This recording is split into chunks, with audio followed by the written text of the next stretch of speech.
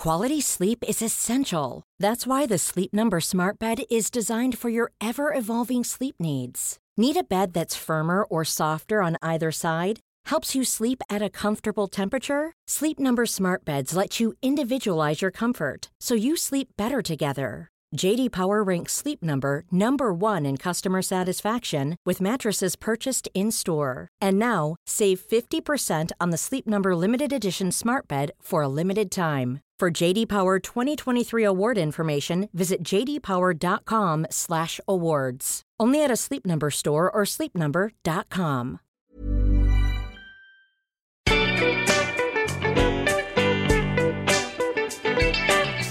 Hello and welcome to Sentimental Garbage, the podcast where we talk about the culture we love that society sometimes makes us feel ashamed of. My name is Caroline, which is close enough to Karen that it makes me very nervous. Joining me is a woman who used to send feedback letters to her local library, Bottega Wugba. Hello! Can we specify that that was as a child? Just... Does that make it better?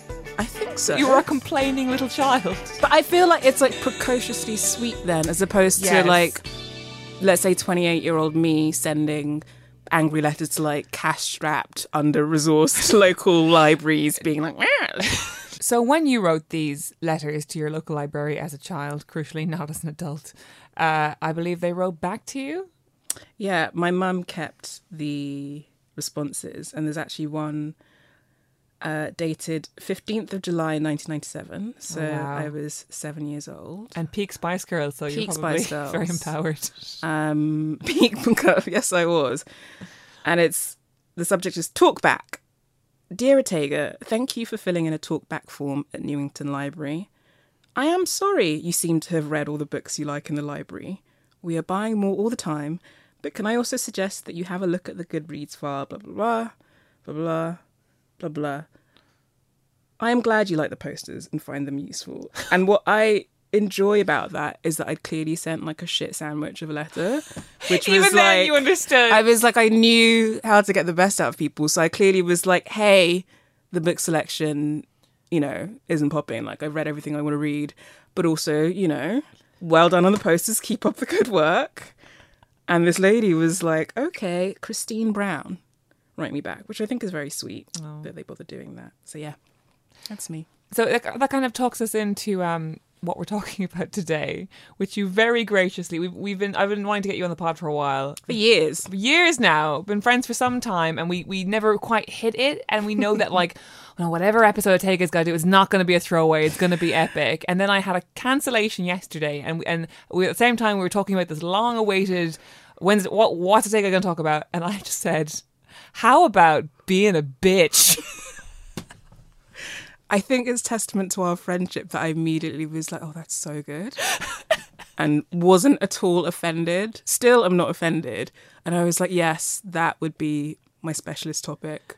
I think the thing is as well, it's like a lot of people who come on this show are very nerdy about like quite niche areas of culture, whereas all of the culture I like is very mainstream. Like, I love Succession. Like this, do you know what I mean? It's like, I'm not going to come on this show and talk about Succession because everyone's fucking talking about it. So, do you know what I mean? So it's like... Totally. Finding my and thing. I respect your respect for what this show is trying to do, and that you haven't just like thrown me a softie underhand and then we just talk about something you don't really care about that much and then we just tick it off our list.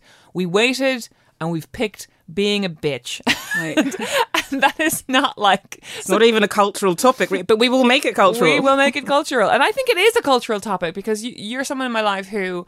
and I find this kind of lovely that like whenever I'm afraid I'm being too much or I need to be more, you are the door I will knock on. If I feel like I'm being screwed over at a hotel and I need advice on how to handle the situation with like self-advocacy, self-respect, but while not being like a cunt, not being like a complete fucking Karen about something, but still like advocating for my own consumer rights, you will be the person I go to. If I feel like I've overstepped it on an email with somebody, you will be the person I go to. And it just like when I searched the word complain in our WhatsApp history, there was like 36 and like when I pieced it all together, I was like, oh wow, over several years a friendship is really growing here. Complaining is one of my hobbies. Self-advocacy and complaining are my hobbies. I'm very good at those things. Yeah. I think. But I think as well, you know, especially for women, like complaining has negative connotations. And actually you can think about it one way, which is complaining, or you can think about it as self-advocacy, which is how I generally think about it. I don't know how the people on the receiving end, like if you're a hotel manager, he's like, yep, a customer complaining. But I'm like, okay, for example, with the hotel thing, I think you came to me over that because last year or the year before, I'd posted this like unbelievable hotel upgrade I'd gotten when I was on holiday because I complained about some issues in the original room I booked. And the reason I complained about those issues was because, I went to Mallorca, this was like a year and a half ago, 2 years ago. And the first half, I stayed in like a really cute, family-run, small, super cheap B&B. And it was lovely, amazing. I don't even tell people what it's called because it's my little secret. And it was fine. The second half, I decided to treat myself and I booked a really fucking nice hotel. Like the smallest, cheapest room in a really fucking nice hotel. And there were just all these like little issues with it. And I was like, I feel like I'm paying too much for this to just let this slide. And so I went down to reception and essentially said as much to them. And I was like, this isn't cool. I was like, and I said to manager, I was like, what are you going to do about it? And I was like, can you speak? I was like, can I speak to I was the definition of a Karen. I was like, can I speak to the manager? Because I knew the guy on front desk wasn't the guy with decision-making power. I was like, can I speak to the hotel manager? Can you speak to him and ask him to like come back essentially with an offer? I was thinking, I want a discount. In the end, not only did I get a discount on the stay, they also upgraded me to this, like the nicest hotel room I will ever see. It was like a suite. It was unbelievable. And I was like, hey, don't ask, don't get. And it was great. And everybody felt happy. Like, you know, I went on my merry way. But the point was, when you're paying that much for something, there is like higher expectations. Sure. So like I wouldn't have expected anything really from like the super cheap B&B place. I mean, there's nothing that I would have complained about. But like if you're staying somewhere, I kept on being like, I expect more from a 4-star hotel. And then like when I got home, I realized it actually wasn't a 4-star hotel. I just felt like it was because it was so nice. So yeah, that's kind of, I guess, why you then... Yes, came to you then a while later about like I'd gotten, you know, totally shafted on the most expensive hotel room in Dublin. That was, I think it was like 400 and something a night. Was it? Yeah. And I was, yeah, it was bad. It was, Dublin's just bad. The picture you sent me. It was like... That is, I'm so...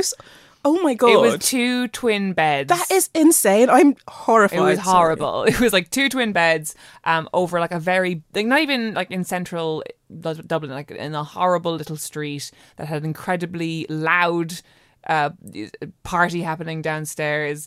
The alarm clock was pre-programmed to go off at 7 a.m. Oh my God. It was just bad. And like I was just festering in my room, getting like depressed that I had been swindled. And then you sort of helped me you kind of talked me through every step of going downstairs and sort of not basically presenting to someone like, I have a problem, how are you going to fix it? And then you stop talking kind of thing, which is one of the things I've learned about when you have to complain. You have to set a limit in your head of when you're going to stop talking. But like larger than that, it's like, I think it's also about boundaries and like holding your own. Yes. And kind of self-advocating. I feel like obviously a lot of the work, and I've written a lot about self-advocacy in a work-related context. Like I've written books about work, and it's like how to negotiate work, how to deal with this tricky situation at work. And it's because for years, as we've talked about, like when I worked in advertising, I was fucking like walked over by all sorts of people and I was treated like shit. And so once I became self-employed, I mean, obviously it took some, you know, you kind of learn these things, but I would say I'm probably also quite like a naturally quite confident person. But it gets to the point where I'm like, I think I'm really good at what I do. And so when someone doesn't value that or respect that or doesn't treat me with respect, I will point that out and push back and be like, no, this is what I expect. Because I have done, let's say, I don't know, it's like if somebody tries to pay you not very well for like moderating a panel, and it's like, do you know how many of these I've fucking done? And do you know how many of them I've done for free to get as good as I am? So you will now pay me this. And like, if you don't have the budget, that's fine. but don't tell me that I don't deserve that. It's fine if you don't have the money, that happens, but don't tell me that that's like too high. Yeah, and that is such an important thing. I'm glad you pointed out. It's so much to do with how we work now, which is lots of people do work more freelance, or even if they're not a freelancer, they'll do bits on the side to supplement their income. But it applies to full-time work as well. Yeah, but it's like yes, this might be an hour of my day, half an hour from my home, but you're not paying me for the time I'm committing now. You're paying me for the time I've spent in the years coming up to this, being an expert in this field, learning how to moderate, learning how to juggle complicated personalities on stage. It's like you're not encouraged to see the rarity of your own skill set, especially, and I think this applies as well to sort of female-leaning sort of media-adjacent things where it's a lot of soft skills. I think a few years ago there was this huge, like, obsessive thing of like the women in STEM thing, right? But like, which is obviously, yes, we need to get more women in these kinds of roles and adjust the sort of disparity. But I also think part of that was not seeing that soft skills are skills. For example, moderating a panel where you've got a bunch of difficult personalities on stage and you need to make sure everybody is heard. And it's not just that, but also it's about the value it provides to the company. Like, I also price that into my work. So if a big corporation wants me to do something for them and it's high profile, I'm like, this is a big deal for you. I know you guys are spending a lot of budget on this. Therefore, my rates will go up accordingly. Or like, sometimes I do consultancy where like, some company will call me and like they want insights on XYZ topic that I'm an expert on. And maybe they want half an hour of my time on the phone. But I'm like, you're doing this for a huge client. Yeah. Who's probably paying you a chunky retainer fee every month for the work you do for them. So I'm going to price my fees accordingly. And it's different from what I would do it pro bono if it's charity, but it's different from what I would charge like a magazine, for instance, because fuck knows magazines have no money, something like that. And the sort of, and I'm just thinking of that specific reasoning, which is founded in logic and, ordinary and normal, right? Like, I know that you're being paid by a bank to put on this event, therefore I should be. I want to cut of that. I want a cut of that if I'm going to be bringing people and if I'm going to be an attraction or whatever. Exactly. However, when I think of myself writing an email to some events manager at some thingy or whatever and be like, listen, I see by your posters that Barclays is sponsoring this event, which means that I know you're getting money because you don't know the details because you're outside of the company. So what you have to do is make a series of sort of accusatory assumptions. I don't even and then think you sound like a fucking bitch. No. See, this is the mindset we need to coach, because I don't think it is accusatory. It's just a fact. They're being sponsored by this bank, or they're being like, it is just a fact, and therefore. And I've had this before. I remember once a magazine who shall remain unnamed, although I think I've kind of publicly called them out on Twitter anyway. So, but they like came to me this event they wanted me to take part in. And I kind of clocked from the fact that the person who approached me worked at like a third party influencer agency. I was like, is this a branded job? Like, is there a brand sponsoring this? And they were like, yes. And it was like a huge, and I was like, why do you think I would do this for free? Which is what they'd offered me, knowing that you guys are being paid a lot of money to do this event where I will be the main attraction. So it is. I'm sorry, I've kind of lost my train of thought, but I think it's like, I don't think it has to be an accusatory thing. Like, I often say to people, like, oh, my rates are different for editorial versus branded, like anything corporate. Like, and I will say that, like, this is what I would charge you. Well, not even this is what I would charge you, but like, yeah, my fees are higher for corporate. Yeah. And it's just like, that's a fact. I'm a fucking freelance writer. What do they want me to do? Yeah, if you're doing a branded event, you're not doing it for fun. But like, this is always just like one small example, and I realise that most people listening won't be doing this kind of like influencer writing work, but I do think it makes sense it is relevant as part of a larger conversation, because I think you and I both started writing during this time of like this real boom period for like digestible feminist content, which was a lot of the emphasis on that was like these life hacks for getting people to do what you want without necessarily saying what you want.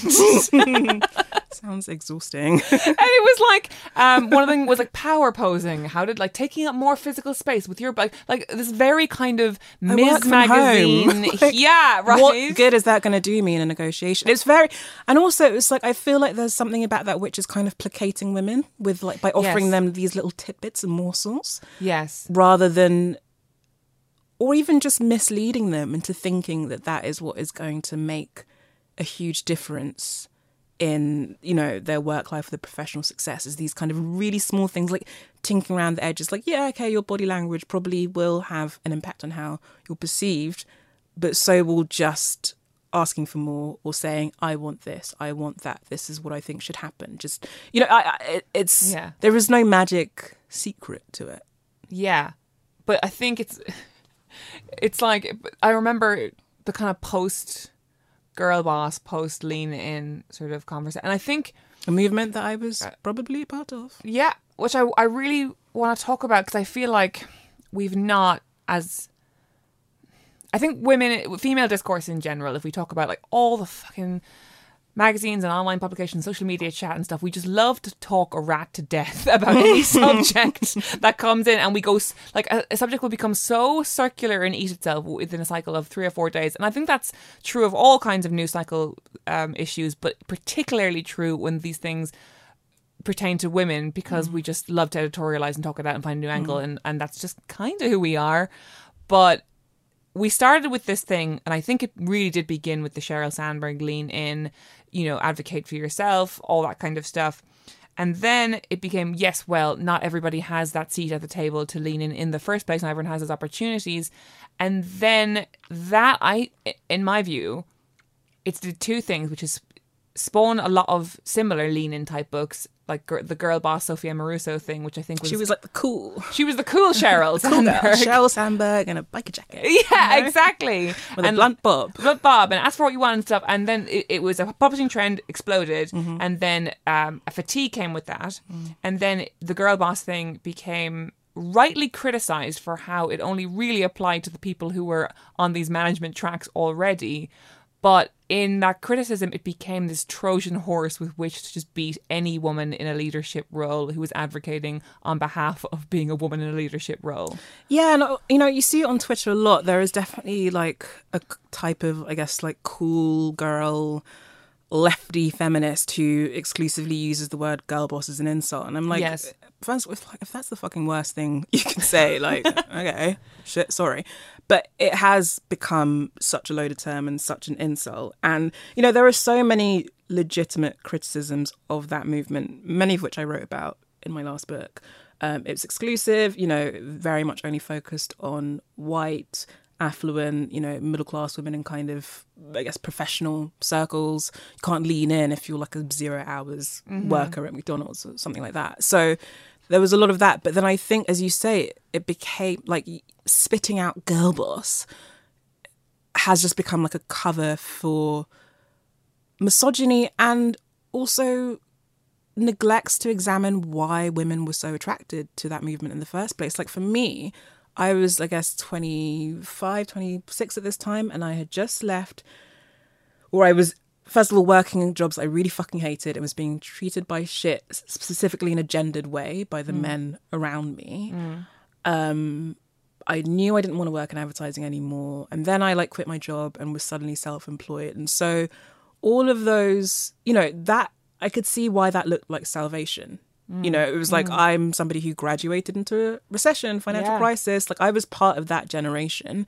And all of a sudden it's like, you're not being paid that much at work. You know, you're not going to get the rewards that people a generation or two got from having a full-time job. So like, why don't you strike out and do your own thing and start your own business? And, you know, and there was a lot to be said for that. Yeah.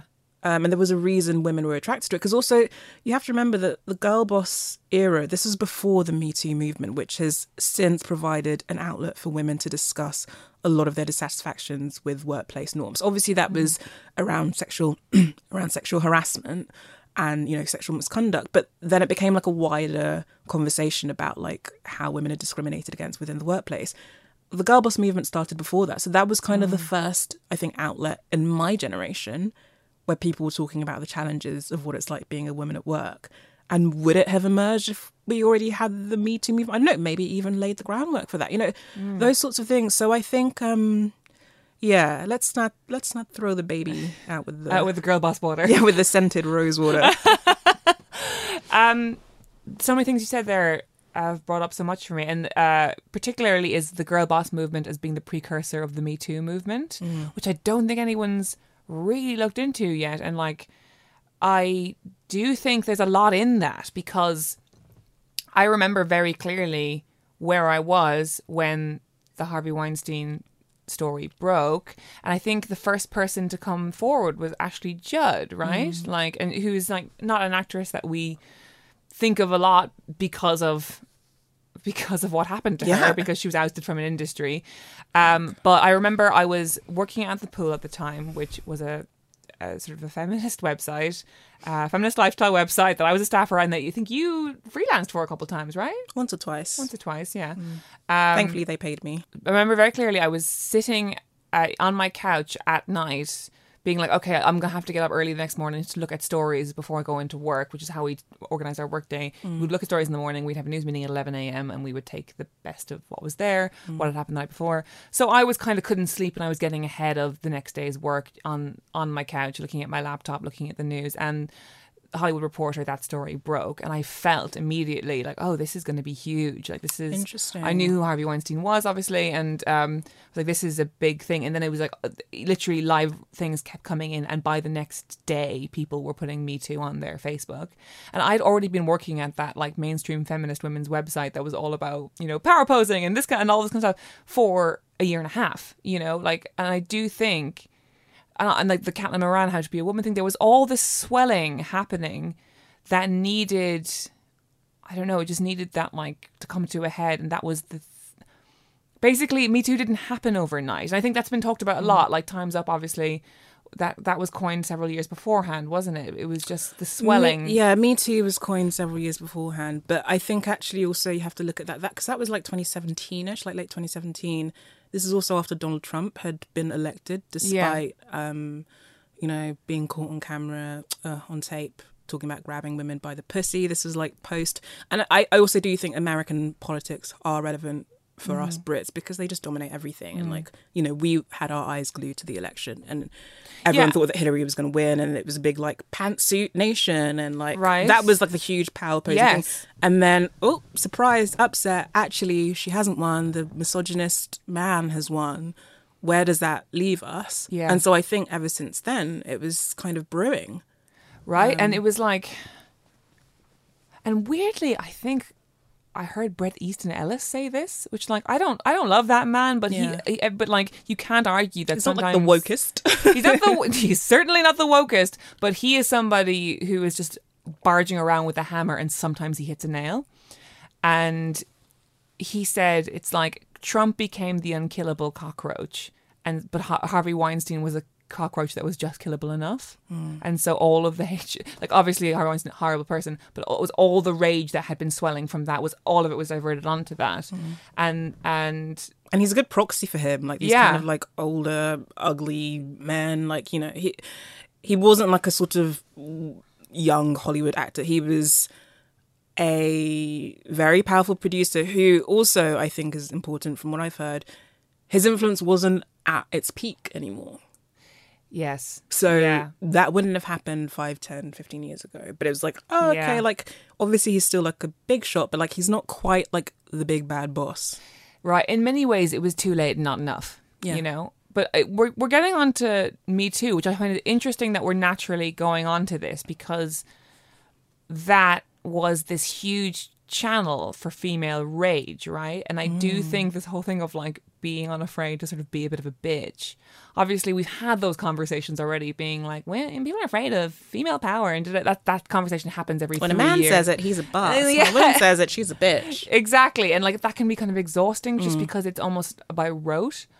Even though it's massively based in truth. But yes, it becomes tedious when it's like slapped on a t-shirt in Topshop. It's like, okay, fine. Yes, exactly. But Me Too is being this moment of just quantified female rage happening, and there was like this weird year and a half where men were afraid of women. I missed that. They kind of, like, I got a Good few. Did you get any messages? I did not, but it made me reconsider a couple of, I'll say, encounters Yeah. or scenarios that I've experienced in the past. Yeah. And I wondered whether it made the men involved reconsider. I will never know. But Yeah. I do know that like another friend of mine also got like a message. But yeah, it did definitely make me reevaluate like interactions with men over the past like decade or two. I got one that was from somebody who then since went on to have like a public facing career, and it was this really lovely message about like, oh, you know, I've been thinking a lot about you know, women and how I treat them and what went down between you and I and and I was like, wow, what a lovely thing. This is so nice. You've done some growing. And then I remember like letting it sit for a while and being like, you just don't want to lose what you have. Yeah, that's like when you said that, I was like, Yeah. I'm cynical. Yeah. Because also, I do understand that there was like a re-education process where a lot of men suddenly looked at their behaviour in a new light. But I also don't think it was like I remember when I was at uni, there was this incident. And so this would have been like 2009-ish. And basically a guy I went to uni with, not like a friend of mine, but like, you know, a guy had basically hooked up with a very drunk girl. And a different guy had found out about it and got really angry. Not because he was in any way like romantically interested in the girl, but he was like, how could you take advantage of her like this? And I think he went to physically fight the first guy. And it was kind of treated as this thing of like, oh my God, like, why is he overreacting? But I was like, no, there were some men who were like, no, that is appalling behaviour. Yeah. She was not in a position to consent. And I think like amongst us girls, we were also like, ugh, that's not really cool what he did. Yeah. So I I'm was like white knives kind of yeah, thing. exactly. Yeah. But then the guy who got angry about it was treated as like being like OTT and like, what's it got to do with you? And it's like, so clearly we all sensed and knew even at that time that that wasn't okay. Yeah. It's just how much censure you faced then in 2009 is very different from 2019. But like on a gut level, men knew that wasn't okay. That's so interesting. And it's only when they kind of got afraid of us. Yeah. Which they were for a bit. Yeah. I think kind of. Yeah. I'm really, as we've said at the beginning, top of the podcast, this is kind of a rogue subject that we picked This is last just rambling. minute. This is rambling. But I'm just freestyling, baby. We're just... But I do think this is all, I'm kind of interested in where we're naturally going with this. Yeah. Because it's all... Because it started out as like quite a jokey idea of complaining with a tiger and like being a bitch and like self-advocacy. But I think it's true. But it's fundamentally also, I think, about like boundaries, which is a word that I think has been misused a lot on the internet these days. But it is also, I think, about boundaries and like as a woman and being able to stand firm and knowing what lines, instinctively knowing what lines feel uncomfortable when people cross them and whether or not you feel empowered enough to express that and to push back on that. And I think, I mean, I feel very grateful that as an adult, I think in most areas of my life I do, but I also, I don't know, it's always interesting to me when I speak to friends, like other female friends, and like you say, like they come to me for like, you know, this kind of advice or pep talk or whatever. And these are people who I think of as like very assertive, like with it women. I'm like, there's still a lot where I'm like baffled at why they are doubting themselves. That's it. I think when I hit you up, as I'm sure many other women do, there's the part one of it, which is the I've been shafted on this hotel room. Yeah. Please give me a script. It's like annoying and like funny and like whatever. It's annoying and funny and also a fun way to check in. Yeah. But there's this other part where I check in with you because I can't quantify to myself why something feels wrong or like why I'm getting I'm not getting the respect I deserve in an area where I feel, and you're always the person who would like echo back to me what I'm saying and be like, this is the reason why, because they haven't respected this, they've deliberately done this, and they've overstepped this line. You know what I mean? And like, I'm just very grateful to have that in a friend. Well, I'm happy to do it, like you say. So. But I'm disappointed that I can't do it myself. I think it's harder to do that for yourself than it is for other people. I mean, what was the situation that happened? I mean, there was a situation that happened a couple of months ago. I can't go into too much depth, but it was essentially where it was a situation where I'd kind of like agreed to do a favour, and then it became a like give an inch, take a mile. And I was feeling like, oh God, I'm feeling a bit difficult. Then I remember telling my dad about it and my publicist, my book publisher, and they were both like, what the fuck? No, this is not okay what they're asking, and like swung in to sort it out.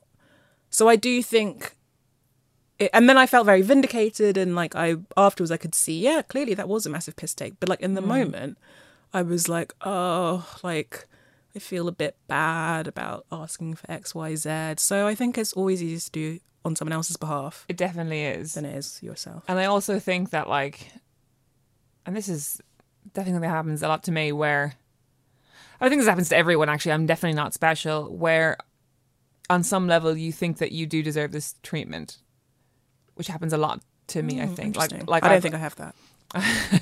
Sorry, it sounds so like staying in the office, but I think it's really interesting, and I've heard a lot of people say that, and a lot of women say that. I don't think I have that, but I'm interested.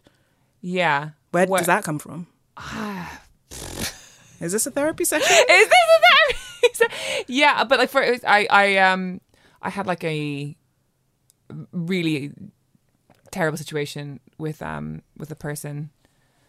Again, can't go into many details. And my best friend and Gav, they both of them said to me at different occasions, like, I really need you to stop relaying everything that happened. I don't really know what you want us to do, kind of thing. It's been 2 months, and you bring this up basically every 3 days. Like, what can we tell you other than you're in the right? I was like. And then Ella said to me, is it because you suspect you're in the wrong? I was like, yeah, I do. But she's like, but this, and this. And I was like, but what if basically something under some subtextual thing, and I think it comes back to, on some level, I just believe I'm like a nasty little girl. Oh, Caroline. Sorry, that's a bit real for the podcast. That's interesting. Yeah, I'm just feel a bit sort of like guilty and yucky. Because a negative thing has happened that kind of had nothing to do with me and more to do with the other person. This is slightly above my pay grade. Okay.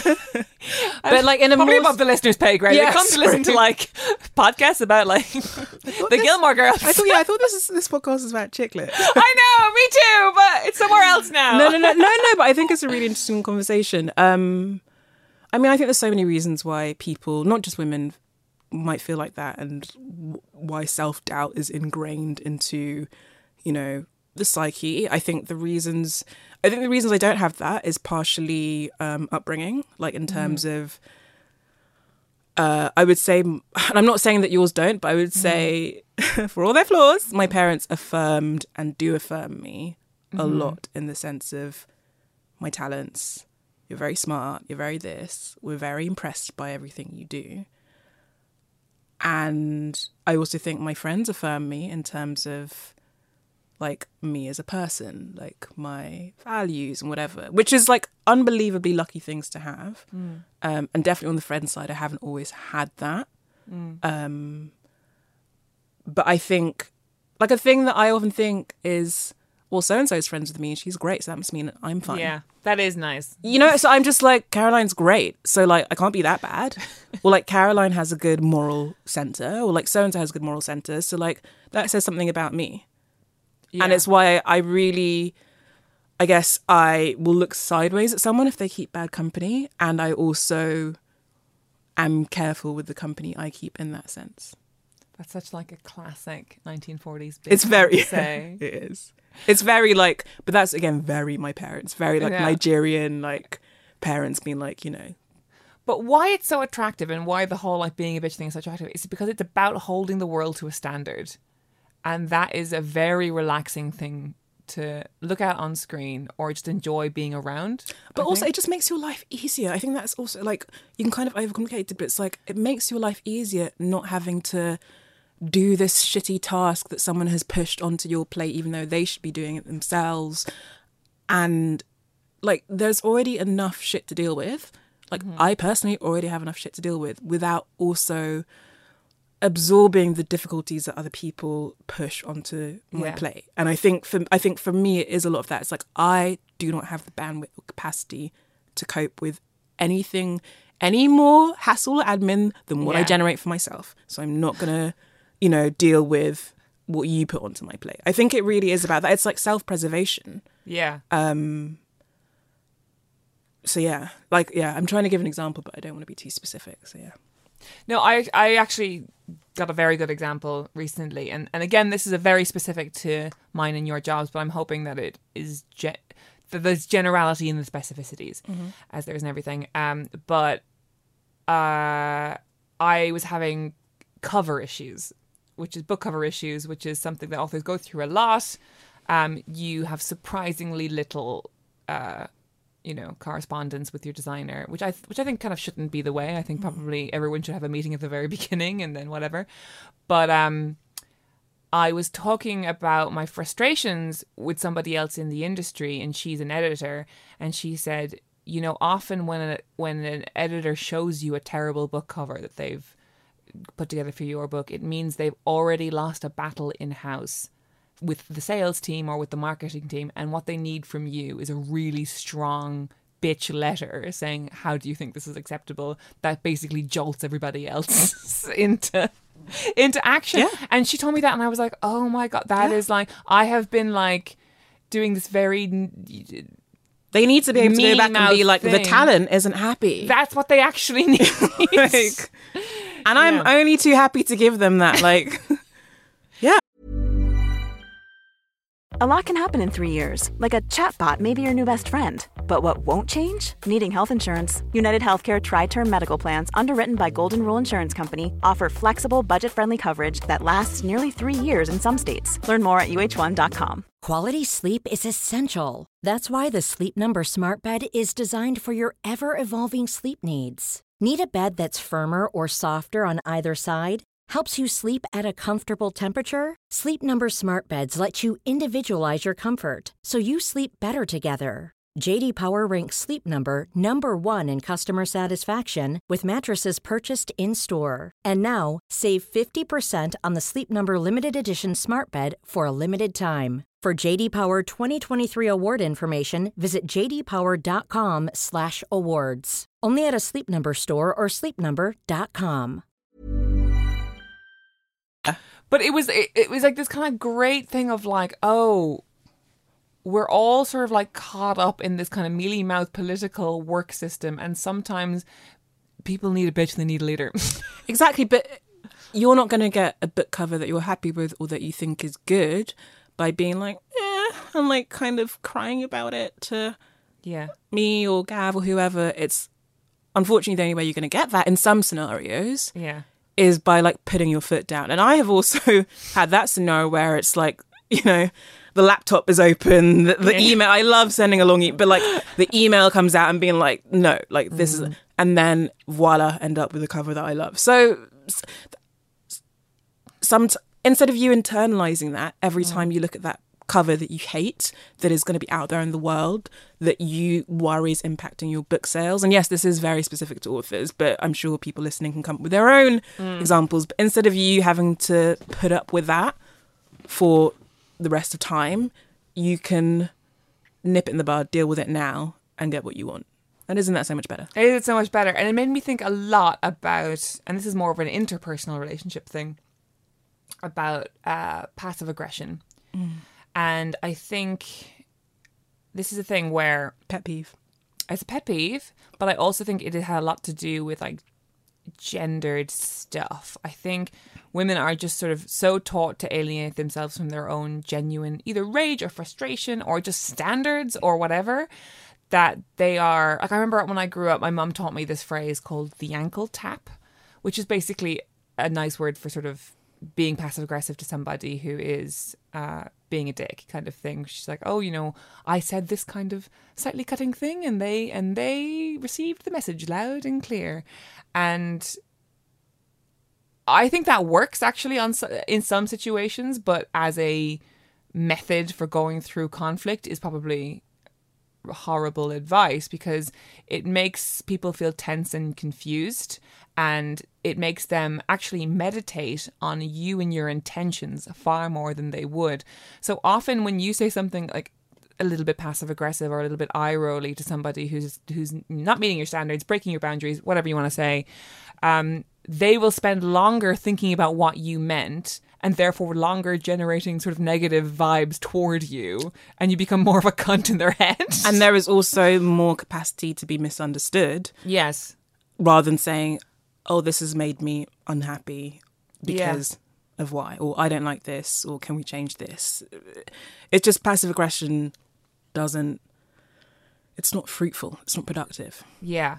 And I do think part of it is like, and when you see it with like women in their part, I'm thinking mostly of heterosexual women, but possibly it applies to queer dynamics as well, where women are so afraid of male rage, because obviously men are taught to externalize their anger. And just like, I remember when me and Gav first got together and we first started having our couple fights or whatever, he was someone who he grew up in a very male household. He would just kind of blow a gasket a bit and then he'd sort of forget about it 10 minutes later. And he would never do it in this kind of, not in the scary male way of like clenching your fists and making yourself bigger, but he'd just sort of have a bit of a yell and just kind of fucking get over it and Jesus Christ and whatever, and then he'd be over it.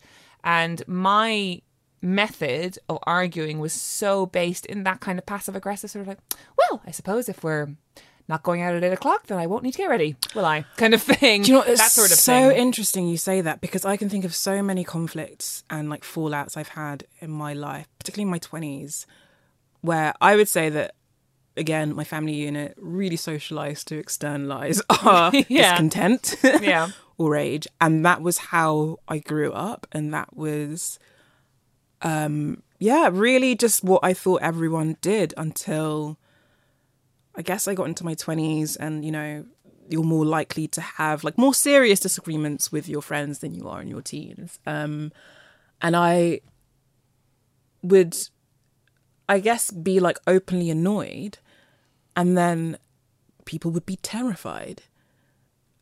And I was like, but I'm just expressing how I feel. And like, you come at me as well. Like, you do that as well. Yeah. And like, let's just both be like, oh, I'm annoyed, this is annoying. But it'd be like, they'd be like, oh my God, this is a really big fucking deal. Yeah, and they kind of shut down on you. And they shut down, and then they're like, we need to have a talk. And I'm like, no, like, I'm not going to pretend I'm not annoyed about this. Let's talk about that. Yeah. And then for me, once that conversation has been had, I will forget it and let it go. I will, and I always will check with a friend, like, I think before that, I'm like, is there anything still on your chest that you need to get off your chest? Like, have you said everything? I do not want you to have any kind of festering discontent. Like, if you, like, please be honest with me, even if you think I'm going to be offended, but like, let's get it all now. Yeah. Get it all out now so that we can hash it out and then genuinely be over it, as opposed to just pretend to be. I think that's great, but also it also leads to a lot more conflict. A lot more conflict, yeah. But then I guess you then end up surrounding yourself with people who have the stomach for it, or are willing to have the stomach for it, and maybe that's kind of better. Yeah. Yeah.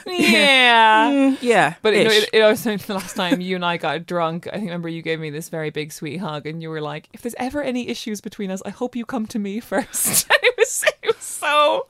It was like a lovely HR manager. It really was. What a lovely. And you were like, what a weird thing to finish a lovely long lunch with. Instead of, I think it was also the last time I saw you before Christmas, and it was like, you fucking weird. But I was like, I'm very happy to tell people, although I've kind of tempered this a little bit, because I think some things as I've gotten older, I've learned that you have to learn to let some things slide. But I'm very okay with raising things with people if they've done something that's really upset me or annoyed me or irritated me. And I'm like, I want you to feel the same, vice versa. And I am absolutely not afraid to apologise and to mean it. I think that's another thing as well. It's like, I would always rather be given this has gone so off topic, but I would always rather be given the opportunity to apologise. I don't think there's any, if I'm not sorry, I won't apologise, but I will feel so, like, even if I didn't intend to hurt someone's feeling, I will feel sad and sorry that they feel that way. Yeah. I think it's all on point, actually. Of like, because I do think what this actually comes back down to is how we are just taught to make things nice. Yes. For people, for everyone around us. And all I the think time. it's also like, I think it's also a very British thing, because when I say culturally my family unit, I'm Nigerian. And that is not, Nigerians fucking argue and fight. Like I remember when I went to Lagos, it was a couple of years ago, and I just was like, oh my, like I just felt so seen. Like there was like two men like having like a screaming match in the street, like, and I was like, it's not. I was like, if this happened in Britain, people would be like, oh my god, they'd be filming it, police be called. Yeah, I was like, they're just arguing over a parking space. It's fine. That's how we express ourselves. It's like it's very heightened. Yeah, and I'm very used to that, and I don't think I take that seriously. But actually, within a British context, that really does not work. In terms of people trying to like feminize conflict, I do think something that really fascinates me is Elizabeth Holmes, but not for the reasons that everyone else is fascinated. Obviously, I'm talking about the woman who scammed everybody with her blood idea. Do you know what is mad though? Because before last year, like I had some like health stuff last year, and I'd never had to have a blood test before, so I didn't realise just how appealing her supposed invention was, and why it was, if it had worked, such a fucking $1 billion idea. Because last year I had to have so many blood tests for various reasons, like constantly schlepping to this or that hospital, whatever, blood draw, you have to wait 2 weeks to get the results, blah, blah, blah. And she had this whole thing that supposedly, it'd be one pinprick and that you could test you do in for like everything. Boots. And then you'd get your results in like 15 minutes. And I'm like, I'm almost like, that would have revolutionised healthcare. And I can see why. Like, if somebody actually genuinely invented that, I would throw all of my fucking money into it. It's still amazing how far she got. She had the contract with Walgreens, which is like the Boots of America. Like, insane. But I think... Good for her. Good for you better work. Fellow Forbes 30 under 30 alumni. Were you a Forbes 30 under 30? I was. No. So many people on that list have gone to jail, so... So you're doing pretty good. Yeah, still walking around. But there was but something that really fascinated people was her sort of presentation, right? Which is the sort of like icy blonde, black polo neck, and the very deep voice sounds a little bizarre. And then people would, have videos of her naturally speaking and realize that it was a kind of a character she was putting on. And what I find so fascinating about that is that to me, she struck me as a woman who had seen a lot of rom-coms. And like, it's almost like there's always this sort of idea of like a Nancy woman Meyers in charge, movies. like a Nancy Meyers movie, like a woman in charge. Not even rom-coms, but just like very commercial movies. Like the kind of roles that like Sharon Stone might play of just like, this is a bus. This is a bus. It's almost like Miranda Priestley of like, this is a bus and I'm gonna like sort of say things to you in a monotone. I expect a lot and I reward a lot and da, da, da. And that is definitely an idea that was given to us. I feel like the maybe golden age of cinema, sort of 30s, 40s, 50s, Betty Davis, Joan Crawford, Katharine Hepburn, you had these quite loud women with quite distinctive voices, and it was like very theatre and projecty and, my God, are you all idiots in here? And da da da da. And then maybe it was like a self-corrective influence. I don't know exactly where it came from, but then this sort of like cool-headed boss woman who's a psychopath kind of thing came in. And for me, that's where Elizabeth Holmes was taking her cues from, that sort of tradition, of that kind of Miranda Priestley tradition, or the Sharon Stone in Basic Instinct tradition, Yeah, that's interesting, because I think she was also influenced a bit. I mean, I guess this was just the outfit thing, where she was influenced supposedly by Steve Jobs, the late, I guess, CEO of Apple, founder of Apple, whatever. But then, there was also that thing where it's like she definitely read like Leadership for Dummies 101, or like how to be a leader. Like she read Lean In and all that kind of thing. Like she definitely, all these little titbitty life hacks, and she definitely internalized the idea that she basically had to act in order to get what she wanted. Like she was not being herself. She was putting on an entire persona, like an entire affectation, like literally down to the voice, which is insane when you think about it. And she had, you know, I listened actually to like the very long podcast series that went into depth about the court case and what happened, and it's super fascinating. And it's almost like she almost like boned up, like made notes on like, because there were notes leaked between her and her partner about like how to project authority. And he like gave her like notes on how to project authority. Yeah. And then she took them on board. So I think there was, it was a very kind of formalized, it's again, probably it harks back to that kind of girl boss era, because she was just doing like the female version of Steve Jobs, which is what she wanted to be. Yeah, yeah. And that's a big part of the girl boss era, is like, even though it was very much geared towards women, it was about aping men. Yeah. And the same types of success, the same, you know, we just wanted the exact same things and to be in the same rooms. Or the girl boss movement was aimed at getting you in the same position as the men.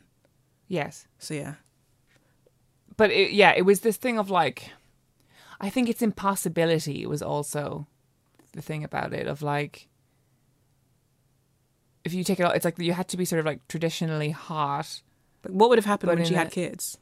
What would I don't know. You know? Yeah. And that was another thing. I remember Sheryl Sandberg, or was it? It was either Sheryl Sandberg or Marissa Mayer, who is like the CEO of Yahoo or something around the same time, and they were both like level pegging for like Queen Girl Boss, in that kind of Silicon Valley tech era. But she caught a lot of flack because she went back to work very soon after having a baby. Yeah. But that was because at her level, which was like, you know, millionaire, billionaire, CEO, she just like installed a creche next door to her office. Yeah. And then she was really like, women should go back to work. And it was like, you can do that. Yeah. And you can have your 2 nannies, like whatever, but most women can't do that. And so that kind of CEO girl boss version of success like just totally didn't accommodate for the fact that things change when women have kids, unfortunately. The way most offices are currently set up for everyone but like the CEO, basically. Yeah. Where do you think we are with that now? With girl boss in terms of culture? like, what does sort of female domination and success actually look like in the public eye now? Because I think that's like, you know, that is a really 10 years good ago, question. you know? Because I have definitely noticed, and like, obviously you see, you know, a couple hundred people engaging in like a TikTok trend, and then people want to say it's a movement, and it more than often isn't. It's just people sort of trying on something for a minute. I fucking hate that. I hate it as well. But there's definitely the like, I'm in my dumb bitch era. I'm in my dumb, which I think is fun. So the to a whole like point. goblin mode thing. Yes. You know, the death of ambition. I hate that narrative as well. And I think where it comes from is the fact that post-pandemic, and also I think when you get to a certain age as well, which I definitely noticed, where I was like, I am not going to work in the way, I don't have the energy to work in the way I worked for a lot of my 20s. And I'm just going to kind of have to be savvier and like work smarter, not harder, whatever. But I am not as like desperate to, I'm like, there's different ways to be successful. And I don't have to be like the shining star 1% in order to be successful. Does that make sense? And I think a lot of people, especially post-pandemic, you know, people have thought about work-life balance a lot more, and people have moved countries. And for instance, I think a lot more about quality of life. Like, I don't think that I want to live in London for the rest of my life. Like, I think in a couple of years, I want to get out kind of thing. And that is not something that I would have thought before the pandemic. And I also recognise it probably comes with some professional consequences. And I think that has kind of, so that like very normal and rational and fitting kind of readjustment slightly of how much of yourself you want to give to work and how important and what you define success as has kind of like intensified and tipped over into this whole goblin mode, dumb bitch era, I don't give a shit, disassociative pout era. And I hate that because it's not true, and only certain people can afford to do that. I'm like, okay, well, in your whole goblin mode, dumb bitch era, like, how are you going to pay your council tax? Like, if you're checking out, you know, things like that. So I think things have kind of gone too far the other way. And I think it's also like a kind of status symbol as well. It's like the girl who at school who was always like, oh, was this me? Who was like, I haven't revised at all. Yeah, I'm And so then- going to fail this, yeah, everyone. I think that, to be Yeah. honest, was me. And then would come out with like great marks or whatever. Yeah. I feel like the whole like goblin mode dumb girl Yeah. is that. That's so interesting. Whereas they're either underpinned by familial wealth or they secretly are working quite hard. Yeah. But it's not cool. It's like the antithesis of the girl boss, where it's no longer cool to visibly be working very hard and to be like hustling. Yeah. Yeah, that's where I think That's it's at. interesting. Then, like, the thing, yeah, they probably are still working hard, but like, it's a thing of like anyone, if you're like of a, sort of a digital savvy millennial portfolio career type of person, not even necessarily a creative person, but just in that sort of pattern of career, you graduated in a recession, you probably started working, for 18 grand a year that had to be like supplemented with extra gigs around the side. As you kind of moved up, then the supplementary gigs probably stayed, but just got bigger and more higher rent. You started fighting for promotions, you started staying at work late, and then you probably, by the time you hit 29, hit your first big burnout where you... Right. Yeah, I used to very frequently stay at my desk till 8 or 9 p.m. And then... And if that hadn't happened before the pandemic, it fucking happened, like everyone burns out. Everyone burns out. And then it's like, so when you're talking about this goblin mode dumb bitch era thing, it's actually just people putting in a regular shift at work that their parents were Quiet doing. quitting. Quiet quitting. Yeah, I sign off work at 6 o'clock every day. It's like we are living in an apocalypse if that's quiet quitting. So it's like that's what they're paying you for. Yeah. No, totally. And I think it's people realizing that work has encroached on their life too much, and women, I think, realizing that there are different models of success. I think is a very positive thing. I think I've kind of chilled out a bit. Yeah. On that front, in the sense that I would say that I think my thing prior to the pandemic and also when I was younger was that I had real like timed milestones that I wanted to have done certain things by. Whereas I still have like the same, I still have these career ambitions of what I would like to like achieve. But it's more like, like over a lifetime or like, in the next couple of decades, I would like to have done XYZ. Yeah. Whereas before I was very rigid about like I need to do this by 28, 29, 30. Like So something we both discussed when very vaguely planning this episode was Nicki Minaj pickle juice moment. I put quality in what I do. I spend time and I spend energy and I spend effort and I spend everything I have, every fiber of my being to give people quality. So if I turn up to a photo shoot and you got a $50 clothes budget and some sliced pickles on the mother board, you want to know what? No, I am going to leave. Is that wrong for wanting more for myself, wanting people to treat me with respect? But you know what? Next time they know better. But had I accepted the pickle juice, I would be drinking pickle juice right now. I cannot express to you, I haven't watched that clip in a really long time. I cannot express to you how deeply I internalized it when it first started circulating, which was probably like a good 7 or 8 years, probably longer ago. And how much, again, hearing it, it spoke to me in terms of like my personal ethos. I'm obviously not Nicki Minaj and she's like a fucking, unbelievable what she does, super talented, whatever. But I think, like, I wouldn't be like, oh, I'm the Nicki Minaj of the writing world. Like, do you know what I mean? It's like, I'm like, she's at the absolute top of her field. I'm like somewhere doing quite well in my field. Does that make sense? Yeah, we all understand how you're not Nicki Minaj. Yes. I'm the Nicki Minaj of publishing. But what I do like is also what she talked about as wanting her reputation to precede her.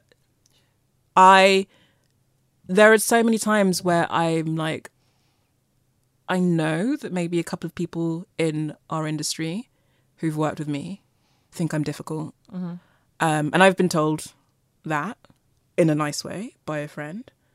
But I was also like, it means that people don't fuck me around. And I feel like I want my reputation, or don't fuck me around as much. And I feel like if you communicate what your standards are very publicly, which for me, my bugbear is people asking me to work for free, unless it's like a charity. It just eliminates those requests. like, or reduces them way, way, way, way, way more if people know, oh, that's not really something that Yeah. she stands for. Yeah. And like she says, if she'd accepted, so a situation I was in recently where I essentially kind of agreed to do something it wasn't a charity, but I agreed to do it at a very low fee because I was like, it's a good organisation I want to support, and I didn't charge them what I would usually charge them. And then they basically treated me quite poorly. And when I told my dad about it, he was like, yeah, well, if you bill yourself cheaply, people are going to treat you cheaply. I was just like, good point. Like, that is the last time I do that. So I think it's people treat you with, people sense your boundaries and sense your standards and sense how far they can push you, and they treat you accordingly. And so I think sometimes it is incumbent on us and incumbent on women to communicate that very clearly. That's the thing. The thing that she says in that clip that like really speaks to me is that like I'm like busting my ass here. I'm trying really hard. My entire like essence is being poured into this music, into this show, into this image. I'm selling people this incredible fantasy and this incredible art, and like you can't meet me where I'm at, kind of thing. Yeah. Which is is disrespectful. It is disrespectful, and it's so funny because we spoke about this recently, but like this thing of when you start out in an industry and you're sort of threatened with the reputation of the women, of other women, of being like, oh, you're so much nicer than so and so. We had her in here last week, and she was a real, which I think actually. And then you kind of, especially initially, I remember like vowing to always be like very nice and amenable, and I would never give anyone reason to talk about the fact that I was quite difficult, demanding, or quite controlling. And then bit by bit, you start to realise why people, or these women are difficult or demanding. It's because they just kind of have standards for themselves. Yeah. And also it's like, again, to go back to the gender thing, like I'm actually going to give this example because it pissed me off so much, but I had one of my books translated into a foreign language, and the editorial team there decided to make some quite substantial changes to my words in a way that I felt changed the meaning. How did you find that out? Because they emailed me 2 days before it was supposed to go to print. Okay. And I was like, absolutely not. And became this whole thing backwards and forwards. And I was like, and then in the end, obviously they backed down because I was like, I'm not signing off on this. And actually later on emailed saying, do you know, actually you were right, like, sorry.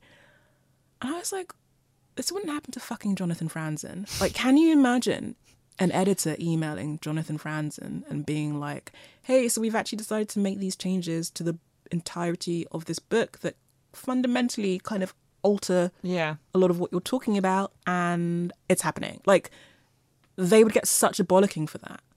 But I feel like because I was like, and also they didn't know me very well. So I think because I was like a young woman writing about like, and I'm quite progressive and liberal and whatever, I think they thought it'd be like, okay. Yeah, there is definitely that. I can't remember why I brought that up, but I just think it's... No, it does all make sense. It's that like... But it's the gender thing again, where the behaviour... You know, Nikki, my friend Nikki, just talked about how Lil Wayne is when he's on a set or on a shoot, whatever, and how she is. And it is still the truth, even though it's tedious and cliched and hackneyed, and it's been said so many times, there are still so many examples where you think to yourself, that wouldn't have happened if I was a man. Yeah.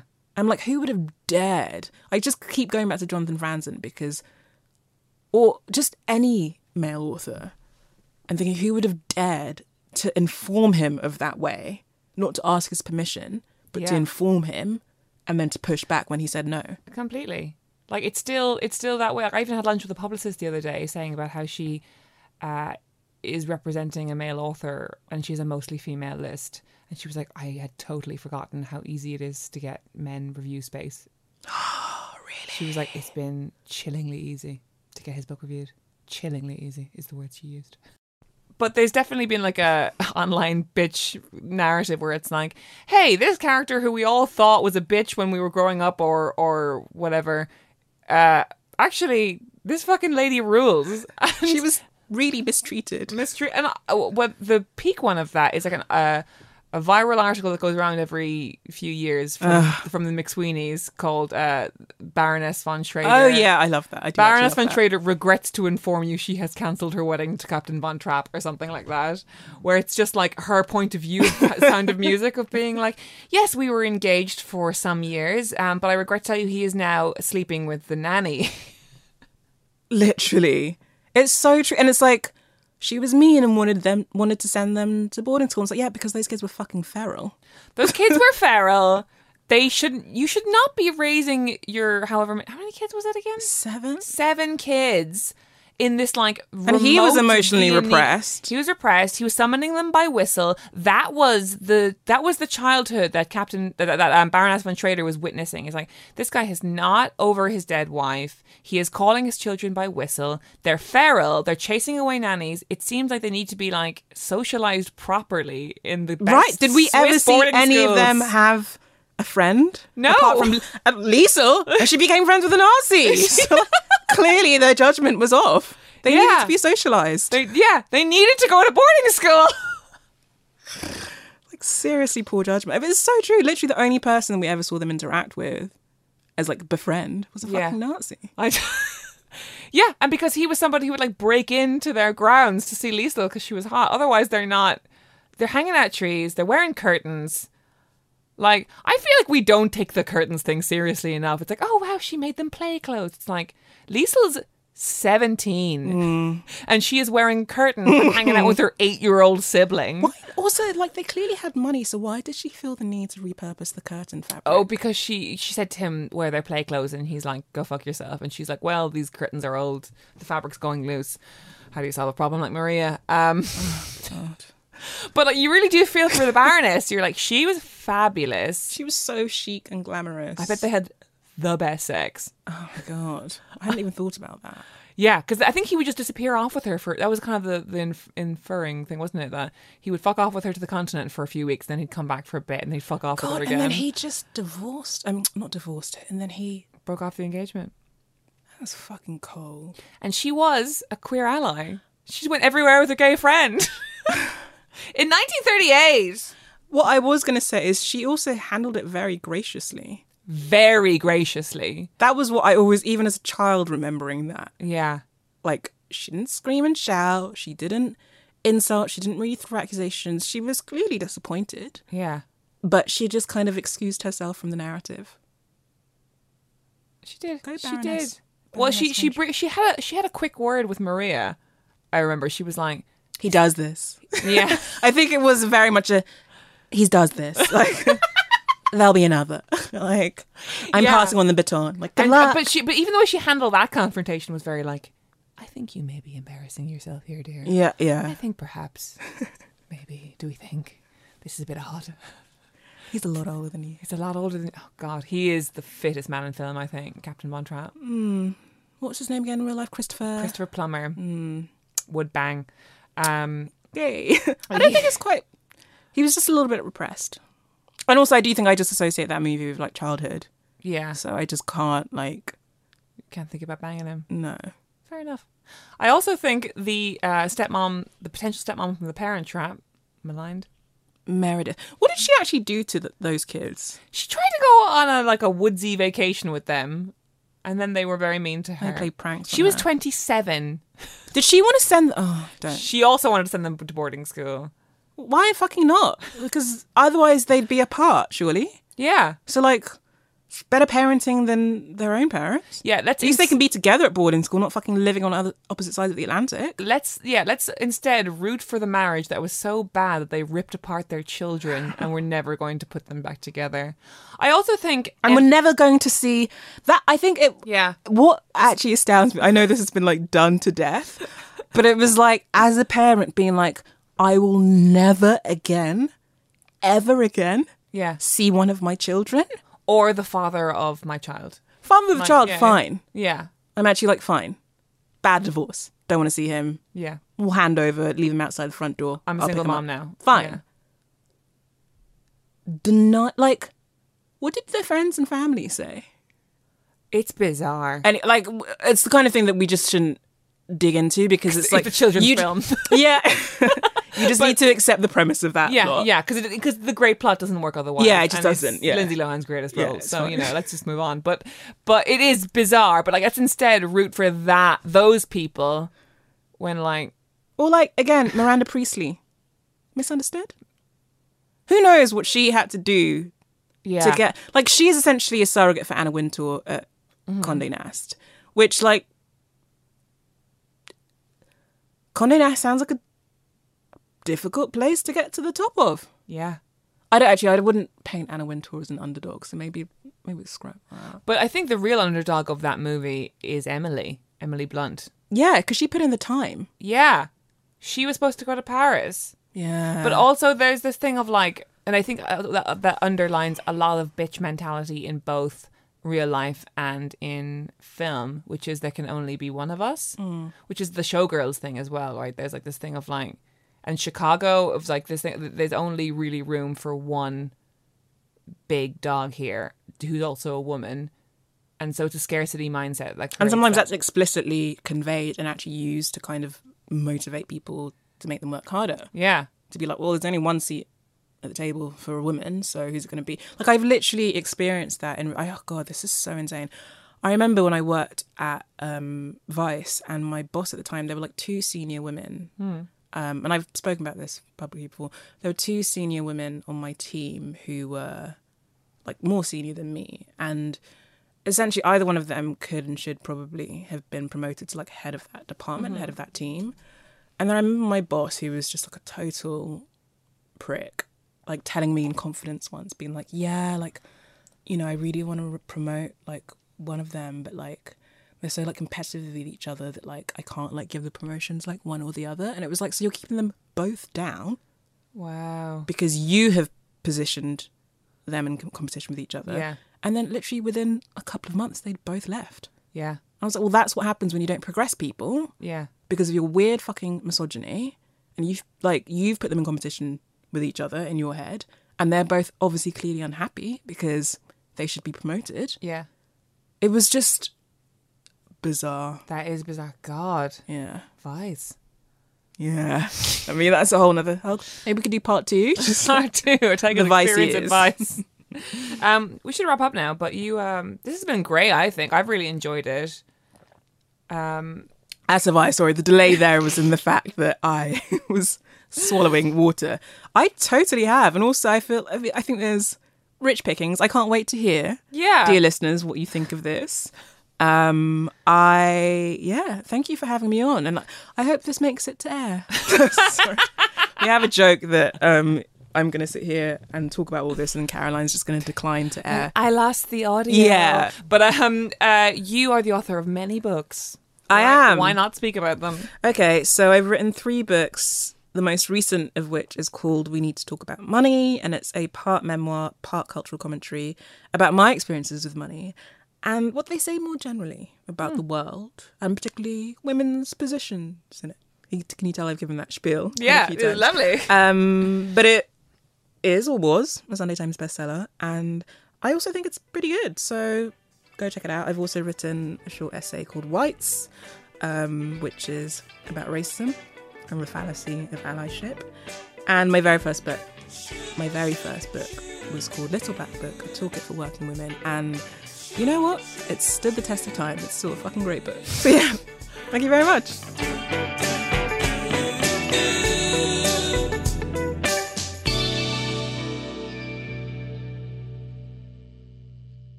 Mom deserves the best, and there's no better place to shop for Mother's Day than Whole Foods Market. They're your destination for unbeatable savings, from premium gifts to show-stopping flowers and irresistible desserts. Start by saving 33% with Prime on all body care and candles. Then get a 15-stem bunch of tulips for just $9.99 each with Prime. Round out Mom's menu with festive rosé, irresistible berry chantilly cake, and more special treats. Come celebrate Mother's Day at Whole Foods Market.